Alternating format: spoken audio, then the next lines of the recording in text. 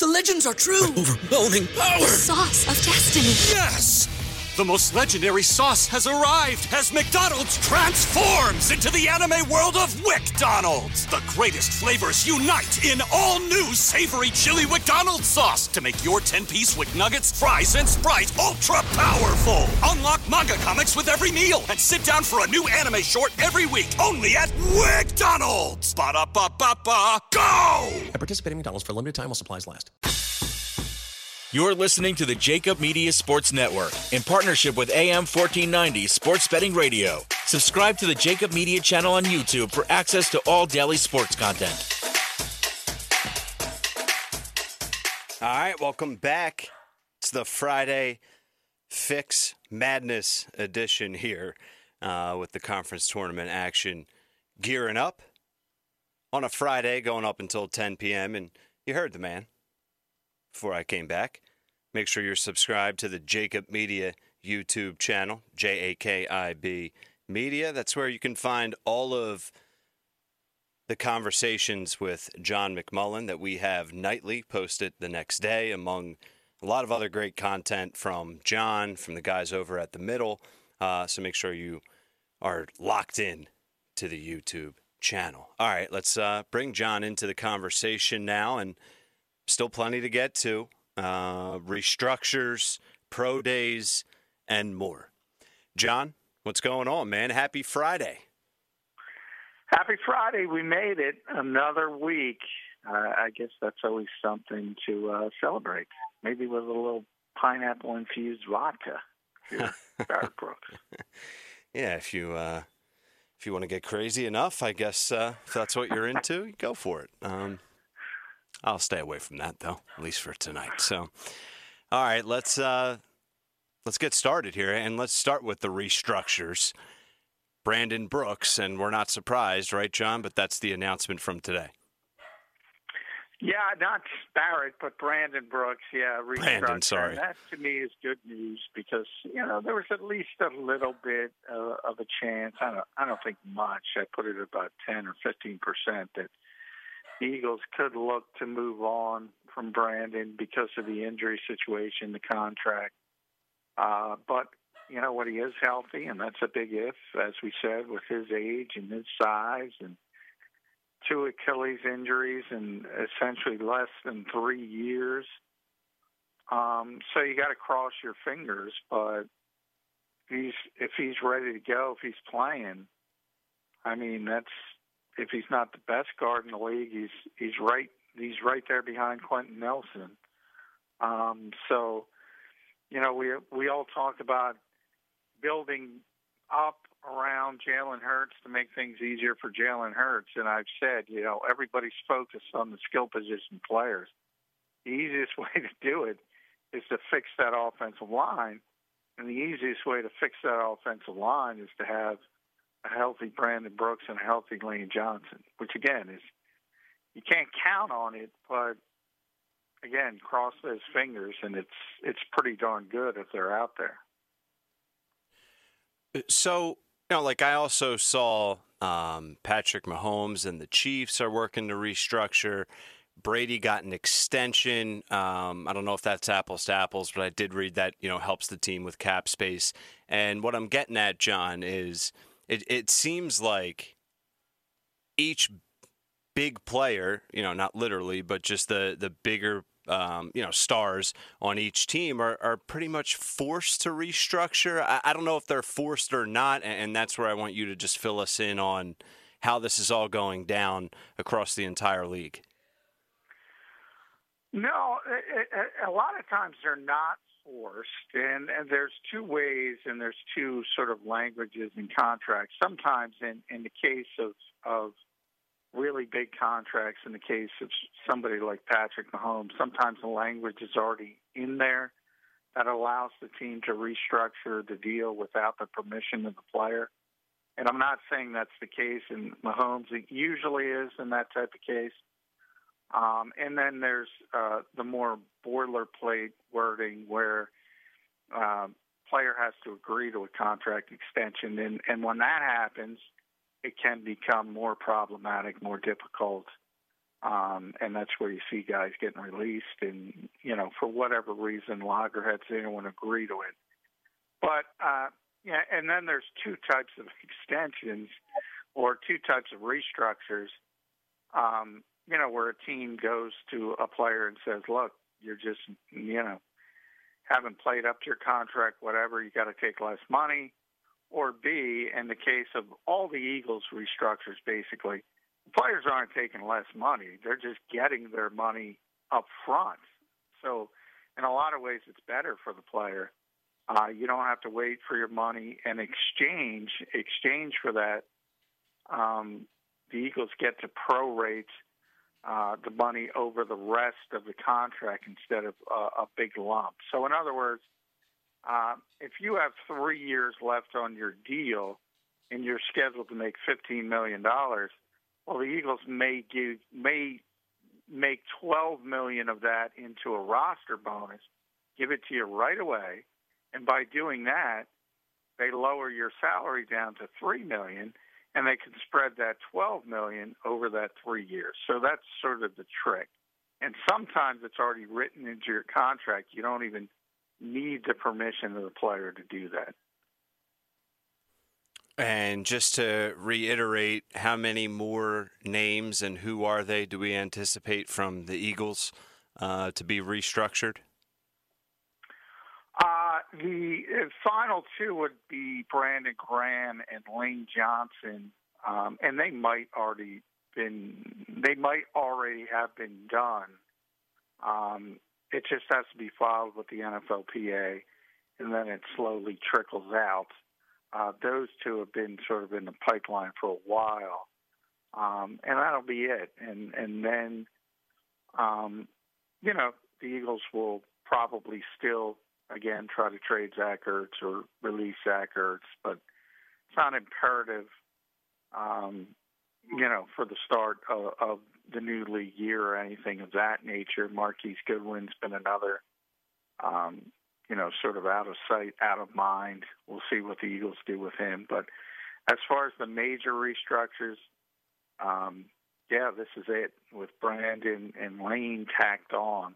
And that's basically how the Eagles will get to the salary cap by next Wednesday.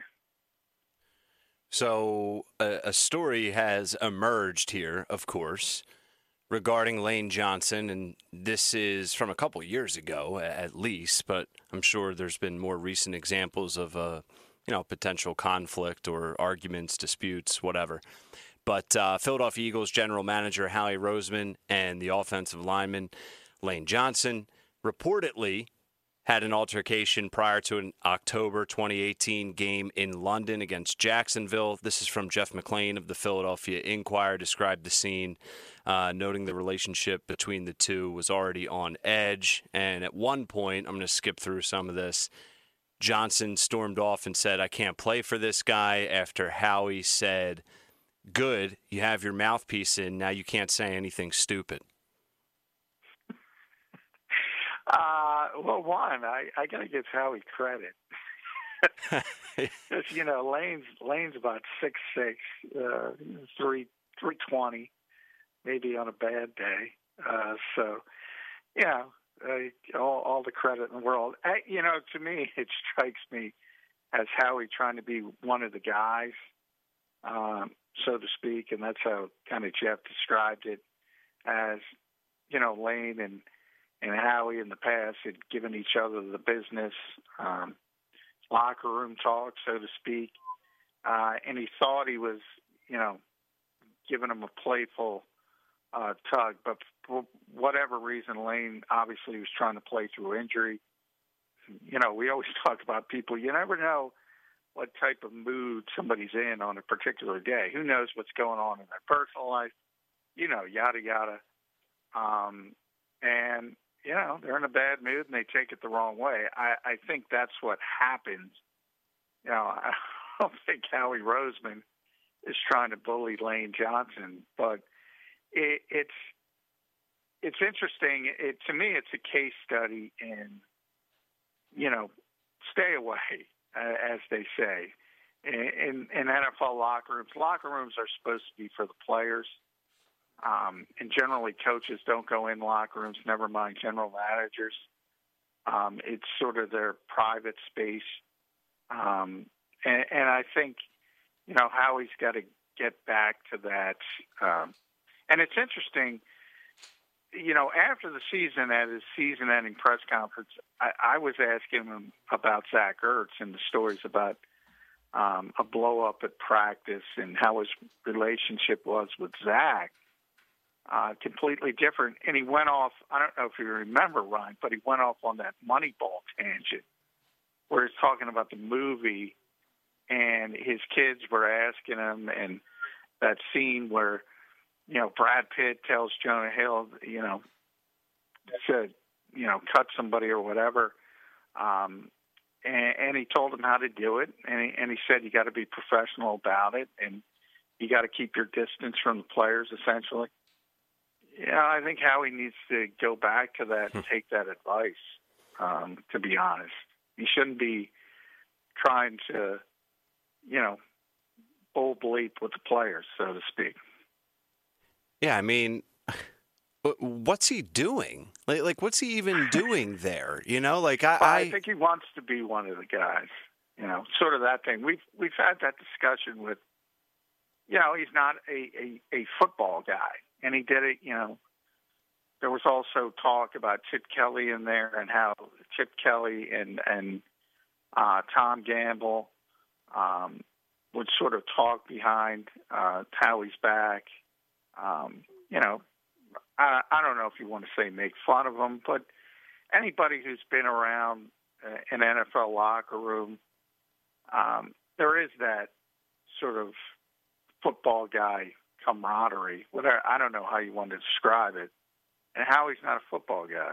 And I think he's not looked at as a football guy by a lot of people in the industry. And I think that rubs him the wrong way. And he tries to fit in, for a lack of a better term. But, his strengths are different. I think he should embrace those strengths.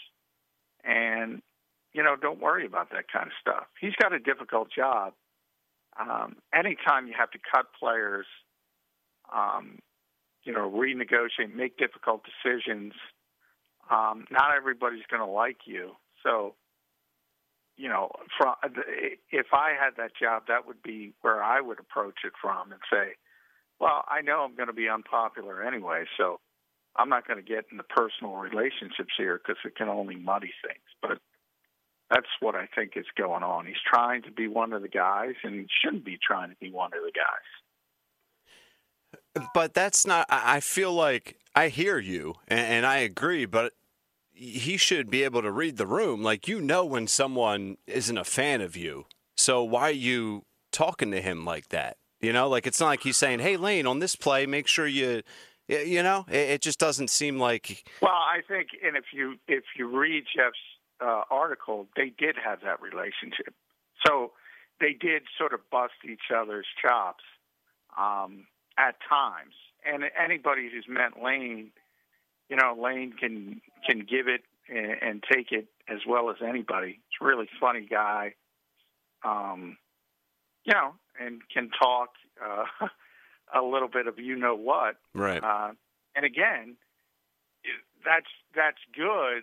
If you're his friend, if you're his teammate, when you're his boss, it might be great for a week or 2 weeks or 3 weeks. And then again, something's wrong. And in the piece, Jeff specifically mentioned a personal issue he's going through. And all of a sudden, something that's maybe a little bit off the cuff or not serious is taken seriously. And I think the bigger problem, as I said, is not the one issue that everybody's going to latch onto. And I understand why everybody's latching onto it. I think the bigger issue is he shouldn't have put himself in that position thinking, I can mess around with the players. That's not your job to mess around with the players. Go up to the third floor. Don't mess with the players. So what does this story mean to you, John? Like, is this Is this something? Is this nothing? Or is it just, more examples of what we already know? I think it's more examples of what we already know. I mean, the Eagles, and I've been saying for a couple of weeks now, it's more Jeffrey Lurie than Howie Roseman, not vice versa. Jeffrey's comfortable with Howie Roseman.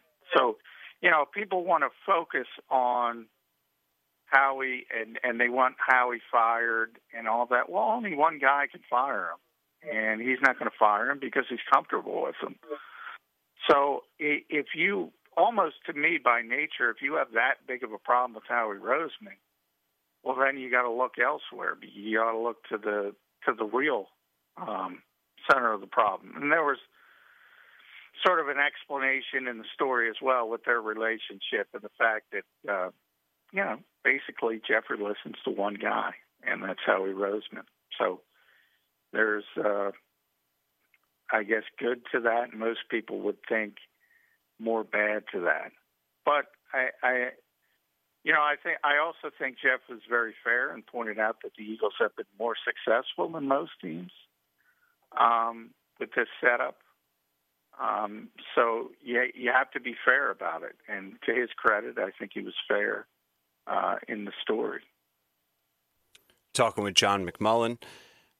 For his nightly appearance right here on The Fix. Follow him at JF McMullen, PhillyVoice.com, SI.com, host of Extending the Play, which you can listen to tomorrow morning at 10 a.m. right here on 1490 Sports Betting Radio. All right, so Jeffrey Lurie came out to start this week saying no quarterback competition, which basically implies they're going to look elsewhere with the number 6 overall pick, meaning not the quarterback spot. Yet Shane Steichen and Brian Johnson took in a certain quarterback's pro day today, John. So fill us in there. I know you wrote about it as well on SI.com. Yeah, Trey Lance's pro day at North Dakota State today, and Shane Steichen and Brian Johnson were there representing the Eagles. And, two ways to look at it. Last time they were in North Dakota State for a big quarterback. Howie was there, Doug was there, Jeffrey Lurie was there. Maybe the first time, maybe the last time he was in North Dakota, for all I know. But he even took Carson Wentz to dinner after his pro day. So I wouldn't overblow the fact that Shane and Brian Johnson were there. In fact, as I wrote on Sports Illustrated, more of a plausible deniability thing. If you think about 2 years down the line, 3 years down the line, if Trey Lance turns into a star quarterback, and by the way, he has got a massive upside. Talking to scouts around this league and personnel people, and texting with people today, I mean, he's got a ceiling that is as high as you're going to see. Now, also, he's probably the classic boomer bust guy. So, by having Brian Johnson there, by having Shane Steichen there, you give yourself a plausible deniability. You say, we did our due diligence, but we thought so-and-so, insert whoever the Eagles are going to pick, was better. And that's sort of how the NFL does business. And by the way, that's just not the Eagles. That's everybody. But, Jeffrey has said quarterback's not on the table. I've been above board. That shouldn't be the case. They should be able to evaluate this kid with everybody else. And look, maybe they come to the conclusion they don't want him in a real fashion. But he should be in the mix, man. Anybody in the top half of the draft that is expected to go in the top half of the draft, the Eagles personnel department should be able to evaluate, should be able to consider, and that's just not the case. So, to me, that's the bigger problem with the Eagles right now than any sort of salacious gossip from a couple of years ago.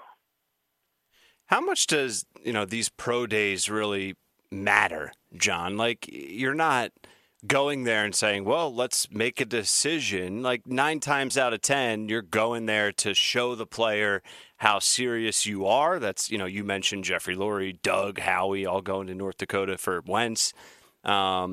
Maybe seeing 1 or 2 things in person after watching a ton of film. But would you agree or disagree? Just fill us in on how these teams approach the pro days, because we know the amount of homework they're doing outside of those. Typically, yeah. I in a typical year, I don't think they're that important, to be honest. More about getting to know the player personally, face to face, that kind of thing for teams. And that's been much curtailed, obviously, during the pandemic, although things seem to be lightening up a little bit at least. But it's more important this year because there's no combine. So this is the only time for scouts and personnel people to see these particular players in person, get the measurements, make sure they reach that, I always say, the threshold to play whatever position you're looking at. Every NFL team sort of has a threshold for whatever. If it's, an offensive lineman and the bench press, a defensive edge rusher, and the 3-cone, a wide receiver, better run a certain 40, that type of thing. So you have to make sure they reach that point to where you think, okay, they have an NFL skill set, and then the other stuff comes in. I do think Lance is more interesting than most because he only played 17 games in North Dakota State because of the pandemic, and they shut down. They didn't play this year, essentially. They played 1 game. So he won the national championship. He won undefeated. He became this huge prospect. Didn't get to play. I think a weird part of it is, though, and this is the interesting part if you think about the Eagles. So instead of playing, he went down to Atlanta with Quincy Avery. He's the same quarterback coach, quarterback tutor that Jalen Hurts has. And Deshaun Watson works with him as well. So he's been working with that guy. And I think it's interesting for this reason. Typically, when you talk to NFL scouts, they always bemoan, and I can tell you this firsthand, about how poor the mechanics are of college quarterbacks these days because the game has changed. We've talked about this a lot, you and I. And the footwork is poor. And if you think about Carson Wentz coming out of North Dakota State, that was the biggest issue. And I've said for years, 5 years in, he never really improved from it. And Trey Lance, instead of getting ready for the next game, preparing to beat whoever North Dakota State was going to play, he was down in Atlanta with Quincy working on all his mechanics and working on his footwork and working on his throwing motion, which scouts say was a little bit elongated. So, I thought it was interesting today because I put Matt Bowen's scouting report up, and his first 2 sort of knocks on Trey Lance was just what I said. His footwork when throwing deep balls to the third level and his throwing motion. And then all of a sudden he shows up at the pro day, and he's been working for months and months and months, 8 hours a day on his mechanics. And Daniel Jeremiah says, throwing motion looks a lot better. His footwork looks a lot better. In a weird way, not playing and just doing that sort of knee work on his mechanics may help Trey Lance. And so I think he's going to be one of the most interesting sort of case studies in recent NFL history to see what means more. Maybe working on that stuff means more than playing meaningless games on Saturday. You're going to win by 40 points. Yeah, no, that's interesting, and maybe we can get a little bit more into that tomorrow.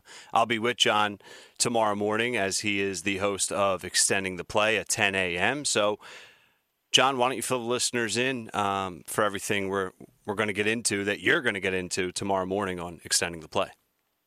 Well, you and I think we're going to get into that because I find that pretty interesting. And I think Trey Lance is, we're going to be talking about this for years and years and years if he becomes a superstar player. And I got to tell you, I was pretty impressed by him today. Obviously, just via Zoom and all that kind of stuff. But more so talking, as I said, to scouts about him and just how much talent he has. So I want to get into that, political football of him playing at the same school as Carson Wentz and why that means absolutely nothing. I can't believe people are hung up on that. And also Jeff's story, because we got to get into that as well, because, this Jeffrey Lurie, Howie Roseman, and coaching dynamic, we got to bring up Nick Sirianni, how he fits into that as well, and that's what I wrote about on Philly Voice this week. Nick Sirianni's job is about far more than X's and O's, and I'm going to explain that on the show as well. There you go. Extending the Play, John McMullen. I'll be live in studio as well every Saturday, so make sure you tune in tomorrow morning to hear John and I get into all of that and more, 10 a.m. to 11 a.m. Make sure you subscribe to Jacob Media on YouTube at JAKIB Media, at JF McMullen on Twitter, Philly Voice, and SI.com. All right, John, another week in the books, and we'll do some more of this tomorrow morning.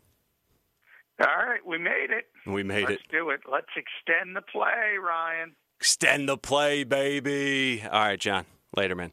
All right, thanks, man. There he is, J-Mac. J-Mac.